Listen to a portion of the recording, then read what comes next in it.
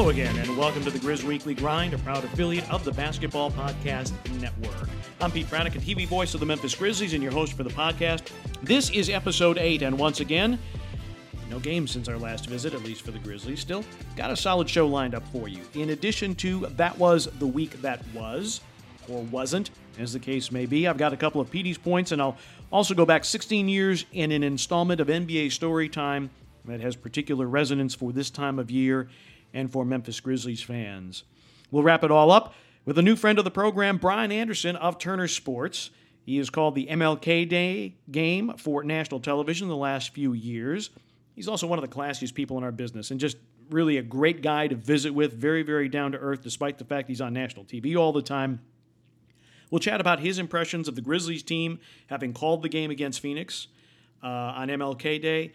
We'll also get his thoughts on what it was like being inside the Orlando bubble and now what it is like calling games from literally his basement in Milwaukee. It's all part of a longer conversation. We'll have part 2 coming up in a future episode of the Grizz Weekly Grind. If there was one thing you could do, one bold action you could take, one inspired choice you could make, one investment guaranteed to transform Memphis, would you do it? If that answer is yes, then here's your chance. The Grizzlies Foundation is looking for Memphians to be the difference in a child's life by becoming a volunteer mentor. There are 800 youth in Memphis waiting for your decision today. Don't delay. Join the movement. Become a mentor at grizzliesfoundation.org. This message brought to you through the generous support of Garner Framing Company, serving Memphis for 70 years and a proud supporter of the Memphis Grizzlies Foundation. They're doing framing consultations by appointment at 901-685-7796. So if you've got a very special piece of artwork, or maybe it's a jersey or some other sports memorabilia and you want it framed to museum quality, call Chris Garner at 901-685-7796. Great guy, great craftsman in framing, and he takes care of all my stuff and does a fantastic job. All right, let's go to That Was the Week That Was. Well, there were no games played. I think we all know that by now. Grizzlies have not played since January the 18th in the MLK Day game. 2 games at Portland were postponed. Again, Memphis flies to Portland to play the Trailblazers, and COVID just gets rid of that game. So the Grizzlies lose the 2 games there. They're supposed to come home, play 2 against Sacramento. Those get postponed. And then they were supposed to play Chicago on Wednesday. Now, that game postponed, at least in part, that the Grizzlies couldn't get the team together to practice. And the tightening of the COVID protocols by the NBA kept the Grizzlies, I guess, out of the practice facility, so they were not able to get any work done. And for competitive balance and fairness, you didn't want to have to bring them in without any practice to play the Chicago Bulls. So that game was postponed as well. Now, if nothing changes, and, of course, everything is written in pencil right about now. If nothing else changes, the Grizzlies will play San Antonio Saturday night, 7:30 start on Fox Sports Southeast, and then again on Monday night as well. Then a back-to-back Tuesday night against the Indiana Pacers. So that's what's on tap for the Grizzlies. And then after the Grizzlies play that 3 and 4 nights, then they get back on the treadmill, again, pending the fact that COVID stays away. The Grizzlies will get back on that treadmill with a game every other day. So remains to be seen how all that plays out. So that was the week that was. And with that, let's go to Petey's points. There are reports that the NBA is contemplating some sort of NBA All-Star game in Atlanta. And Brevin Knight and I played golf the other day, and we both looked at each other and said, why? Why, with COVID continuing to rage, would you bring players together, coaches together, media together? Why?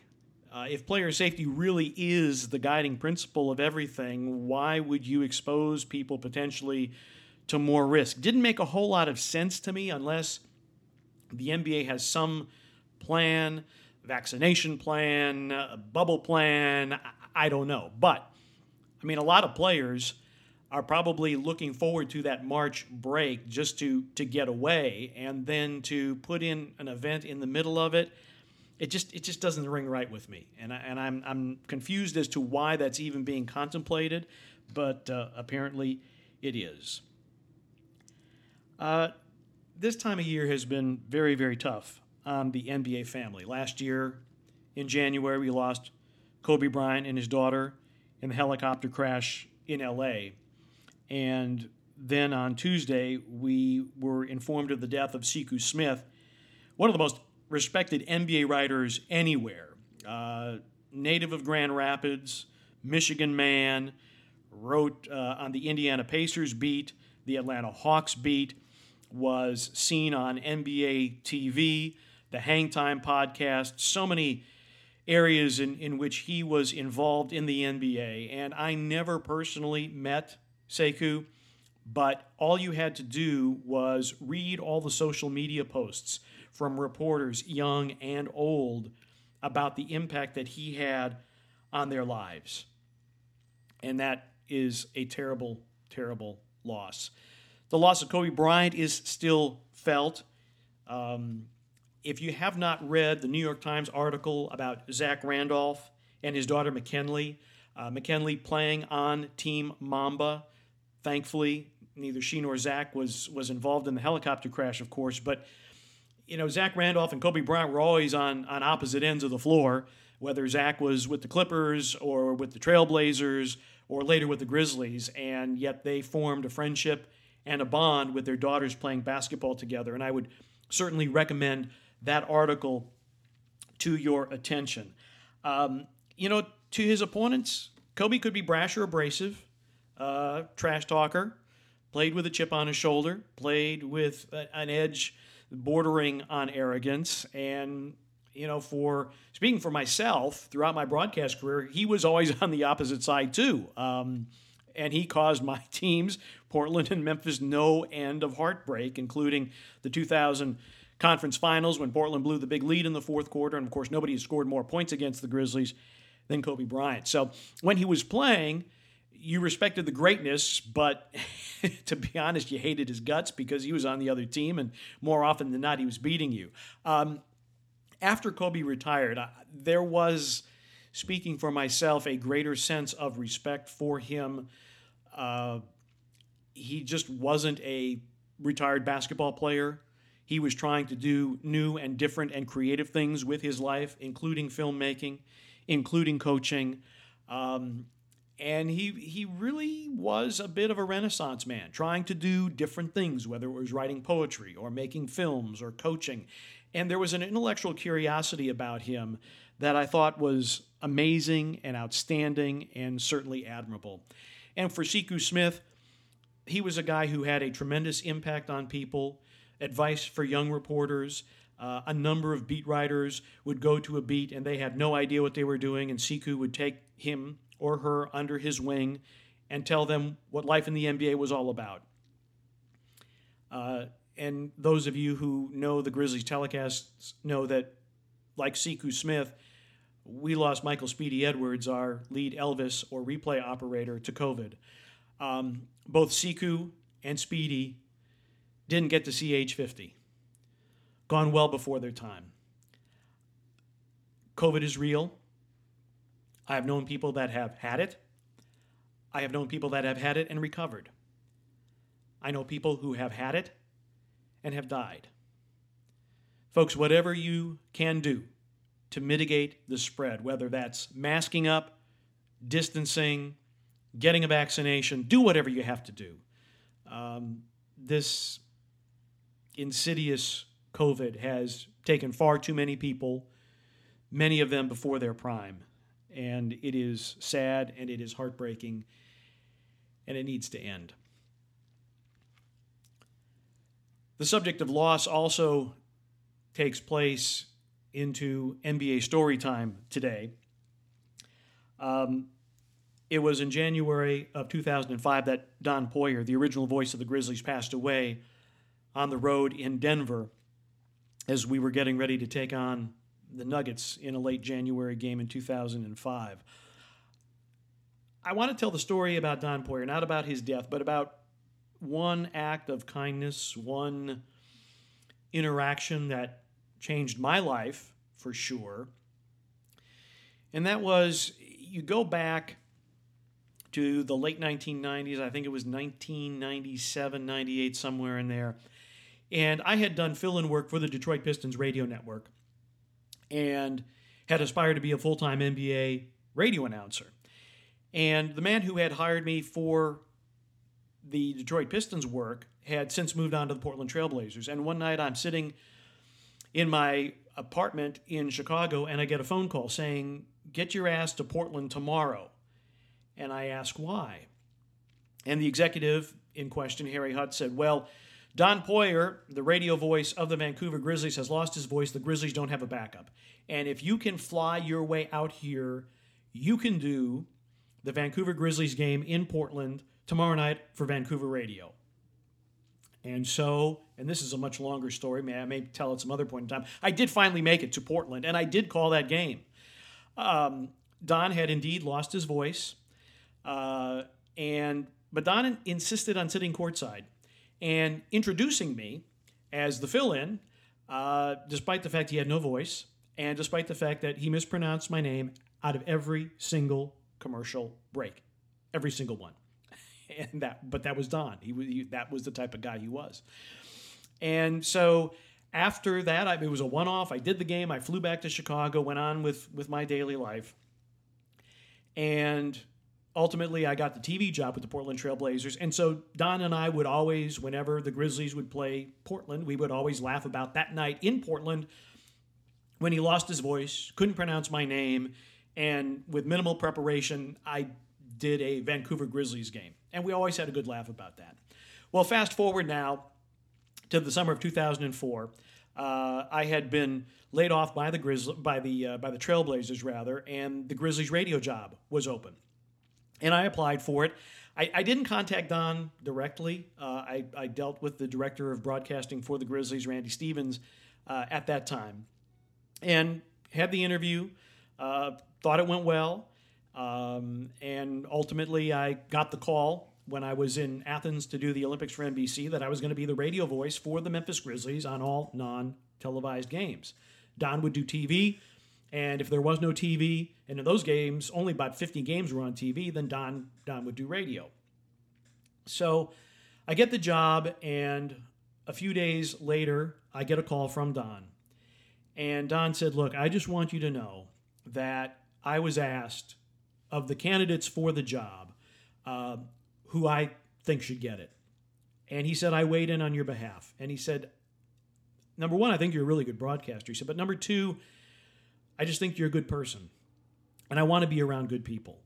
And I go back to that night in Portland when you flew in from Chicago. I had no idea who you were and couldn't pronounce your name. And you filled in for me. You did a great job. We had a good time. And then we could laugh about it afterwards. And I would like for you, and I told Randy Stevens, I would like for you to be part of the Grizzlies organization. And he said, "I don't know if I was the determining factor or not, but I did weigh in on your behalf." And Don did that without me asking, without me contacting him at all. And so when young people ask me for bits of advice about getting into the business, I do talk to them about networking.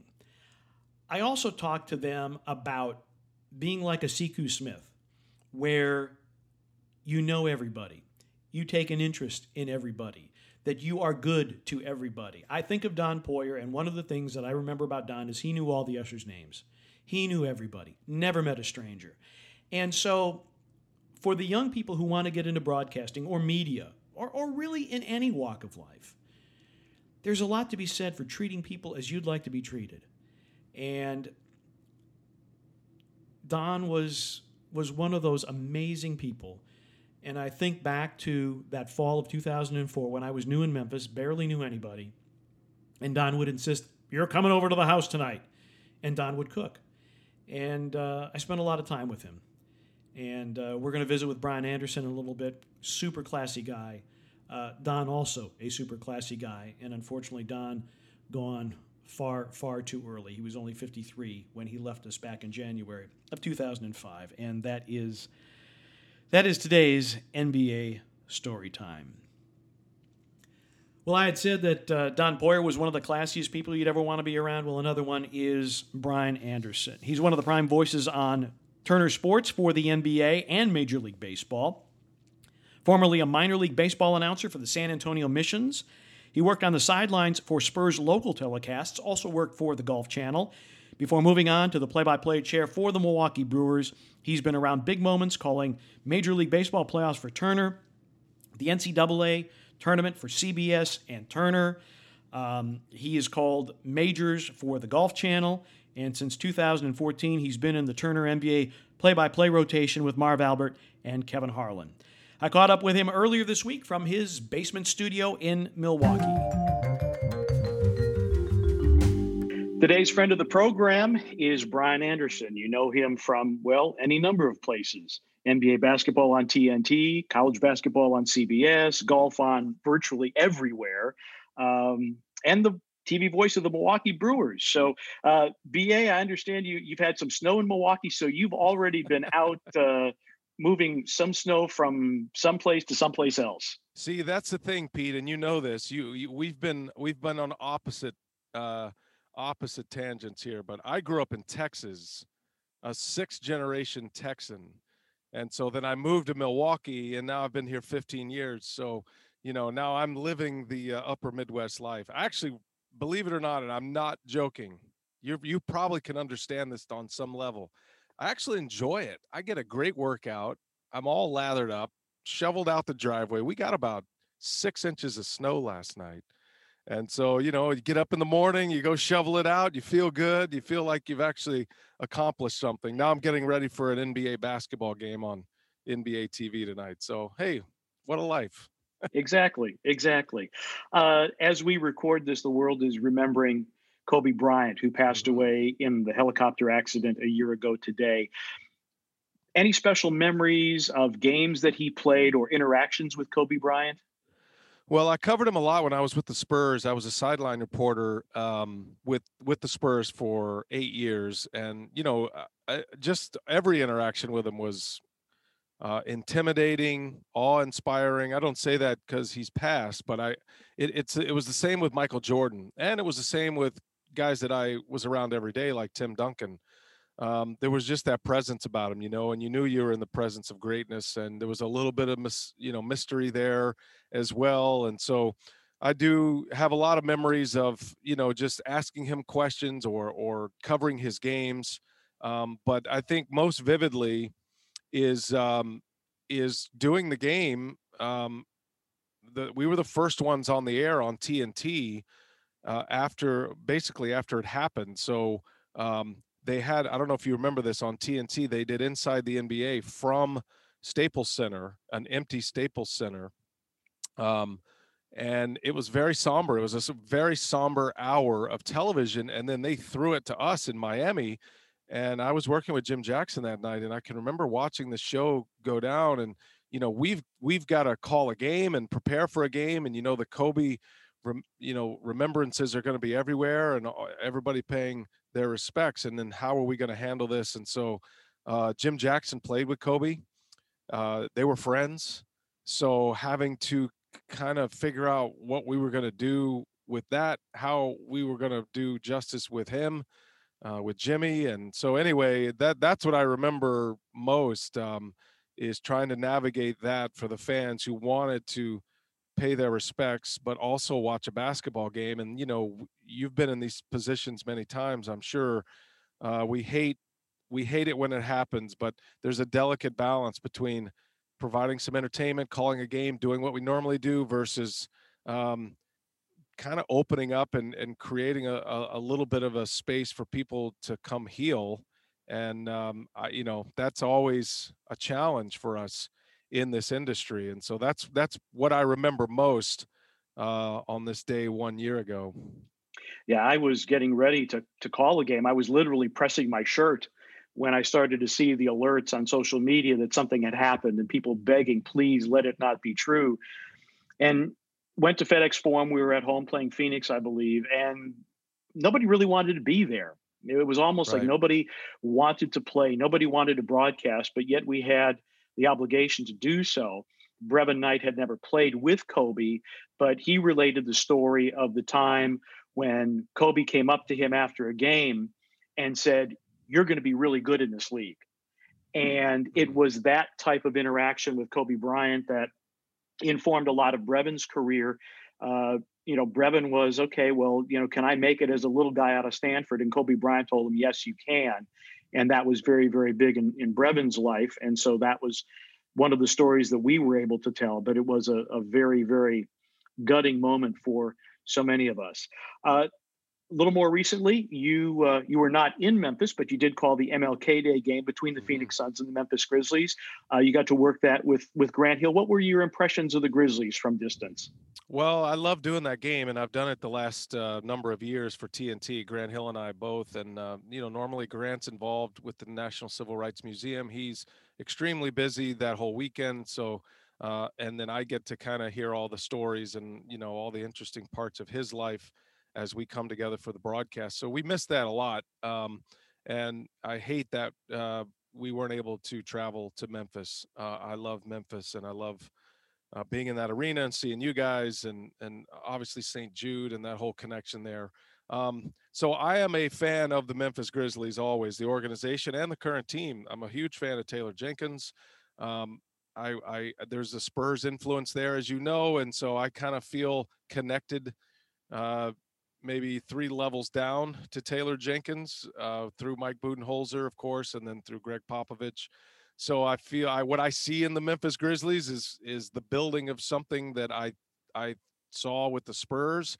You don't know if you're going to have a player like Tim Duncan, and then all of a sudden you have a Ja Morant. So you have a generational player, um, and he's certainly a guy that people are going to want to play with. And it's tough to attract free agents in places like San Antonio and Memphis. So I always have a soft spot for the smaller markets.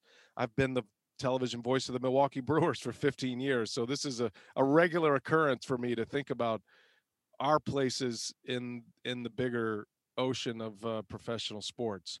I really like the team a lot. I love their energy. It's one of my favorite stops on League Pass, partly because of the announcers, but also because of the team, and they're entertaining. I missed John Morant when he was out. I missed Jaren Jackson Jr. When they get their pieces together, I think they're going to be really good. They're going to be a dangerous team every year for a long time because they're going to be system based. My challenge to those who are running the Memphis Grizzlies is to go on the path that the Miami Heat have gone on and like the San Antonio Spurs went on, because even though we think about Greg Popovich as a obviously a Hall of Fame coach, one of the greatest to ever do it, there were a lot of years there in the beginning, and I was there for all of this when he came in as GM and then to head coach. And but there were years when he probably should have lost his job and probably would have in any other market. And you could say the same thing about Eric Spoelstra in Miami, but that continuity and the culture that they've built, and we talk about the Heat culture ad nauseum, people get sick of it. Talk about Spurs culture, they have a chance to build that in Memphis. It's the foundation pieces are already set. They have to stay with that plan. They've got great players. They're going to be a plug and play system where people can come in, you can fill roles around superstars, and you have superstars.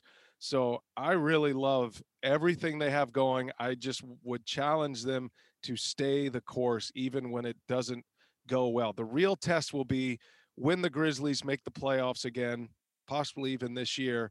They have that little bit of burst, and then there's a little bit of a setback, potentially with injuries or whatnot.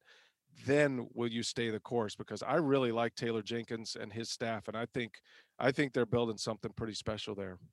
Yeah, his communication skills have been very good, and he's really bonded with this group. And it does go back to that San Antonio culture. I Mhm. remember a couple of years ago, the Spurs on the front page, the front cover of their media guide just had the word family. There, Yep. there were no players, nothing like that. And Taylor Jenkins has certainly brought that here, and his guys have responded. Getting away from the Grizzlies for a moment as we visit with Brian Anderson of TNT. Um, Helicopter view of the NBA. You get to call a number of teams, number of games. What's one storyline or two storylines that jump out at you this early? Well, I hate to go negative, but I feel like just about every game I've done, maybe other than a couple, the first quarters have been tragic. every first quarter that we had one last night. We did a game last night. The first quarter was an absolute disaster between Brooklyn and Miami. Nobody could make a shot. Miami missed 11 straight three-pointers. Everybody's hoisting up threes. Nothing's going in, and I've seen that so often this year. I don't know if you have the same experience calling the everyday game like you do, but my goodness, I'm doing 2-3 games a week, and it's awful. And I don't blame the players. I think the quick ramp up, uh, the COVID, everything is just so unusual this year. There's no fans, there's no energy, and the first quarters have been awful. Now we've had some amazing finishes, and I like that. I like that these guys are competing, but there's definitely a different vibe than what we saw in the bubble. They played hard. That's the playoffs, and I understand that. But I'm talking about even the seeding games or the ramp up games. So I think my sense is there's just this element of get through it, or at least get to the point where it's deciding time. And we've seen more blowouts this year than in any other year. I mean, almost 20, I think as the last check, it was like 23% of the games have been decided by 14 points or more. So there's huge discrepancy in score, and we've had a ton of blowouts. But I do think that's my initial impression as we get started here. But hopefully, as this vaccine rollout continues, hopefully it becomes more robust. We can get fans back in the stands. We can start building toward a playoff run, right? In baseball, it would be a pennant race, but a playoff run, and then ultimately into the playoffs, we're going to see that change. But right now, it just feels like every team is kind of feeling each other. Now, not every team, but most teams are kind of feeling each other out. Like, how hard are we going to play tonight? Are we going to match each other with level fives? Or are we going to match each other with level tens? And I don't see many tens to start games. I see a lot to finish games, but not to start. So that'd be my general impression. Obviously, the Lakers, they play hard. They're the best team in the league, in my opinion. I think the Clippers are getting to the point where they're to be reckoned with now, especially now with Serge Ibaka. Um, and in the East, Brooklyn is now a factor, and I still like Miami a lot, and of course the Milwaukee Bucks. So those are kind of. Oh, by the way, the Utah Jazz, I'm a believer. I Yes. saw them. I saw them last week for the first time. Called a game and got in and did the prep. Speaking of Spurs culture with Quinn Snyder, they're for real. So those are kind of my hot teams, I guess, as we talk here at the end of January. Yeah, Quinn Snyder, another one of the Greg Popovich coaching tree. You alluded to the experience in Orlando. Brevin and I obviously called Grizzlies games from Memphis. You were actually in the bubble for a period of time, working playoff games for TNT. What was that experience like? We know that the players went fishing and played a lot of golf. What was your experience like there? Well, it was great. I mean, I've said this often, but I felt like it was the safest place in America, maybe in the world. We were being tested regularly every third day, typically. Temperatures every day. There was no in or out. You had to go through a quarantine period. We were not in the same grouping as the players and the on court staff. We were in the broadcasting side of things, and so we shared a hotel with the ESPN crews, television and radio, NBA executives. Pat Riley was on my floor. I saw Pat Riley every day, walking around in shorts and flip flops, getting ice out of the ice machine. So that was cool. But it was a surreal experience. Felt like a movie set, where everything looks kind of normal, but there's nothing behind those walls. But the presentation of the games and our vantage point, we were surrounded by plexiglass, which made that challenging. But at least we were at the arena, we could feel the game, see the game. We had no access to players other than through Zooms and whatnot. So there were a lot of adjustments from a broadcasting perspective, but it was basically the hotel, which was a resort that had a golf course and a pool and an outdoor restaurant, and a hiking trail. It was awesome. It was like day camp for broadcasters. And so often, I would say every day, maybe 5 days out of 7, we were having these giant lunches together, with all of our colleagues, people we never get to hang out with. Mike Breen and I played a lot of golf. We had a lot of lunches. Doris Burke, Spiro Ditas, Kevin Harlan, Ian Eagle. We were all there together and just kind of sharing notes and having a great time getting to really know each other. We talk on the phone a lot with our colleagues, as you know, but you never really get to sit down and spend a lot of time, especially those in rival networks. So the whole experience was outstanding. I was there 6.5 weeks. I went home for 3 days. I did the Western Conference Finals, and that ended in 5.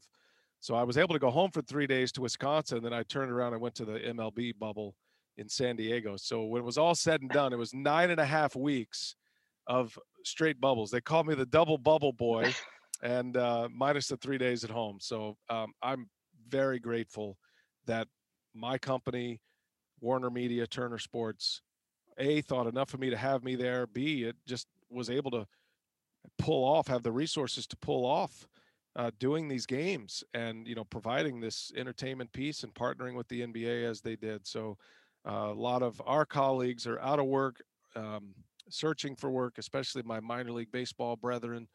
So my heart was going out to them, and my gratitude was overflowing that I had work and I had a job and I was able to go execute that regardless of the circumstances. I mean, I think we were all okay with being as nimble as they needed us to be.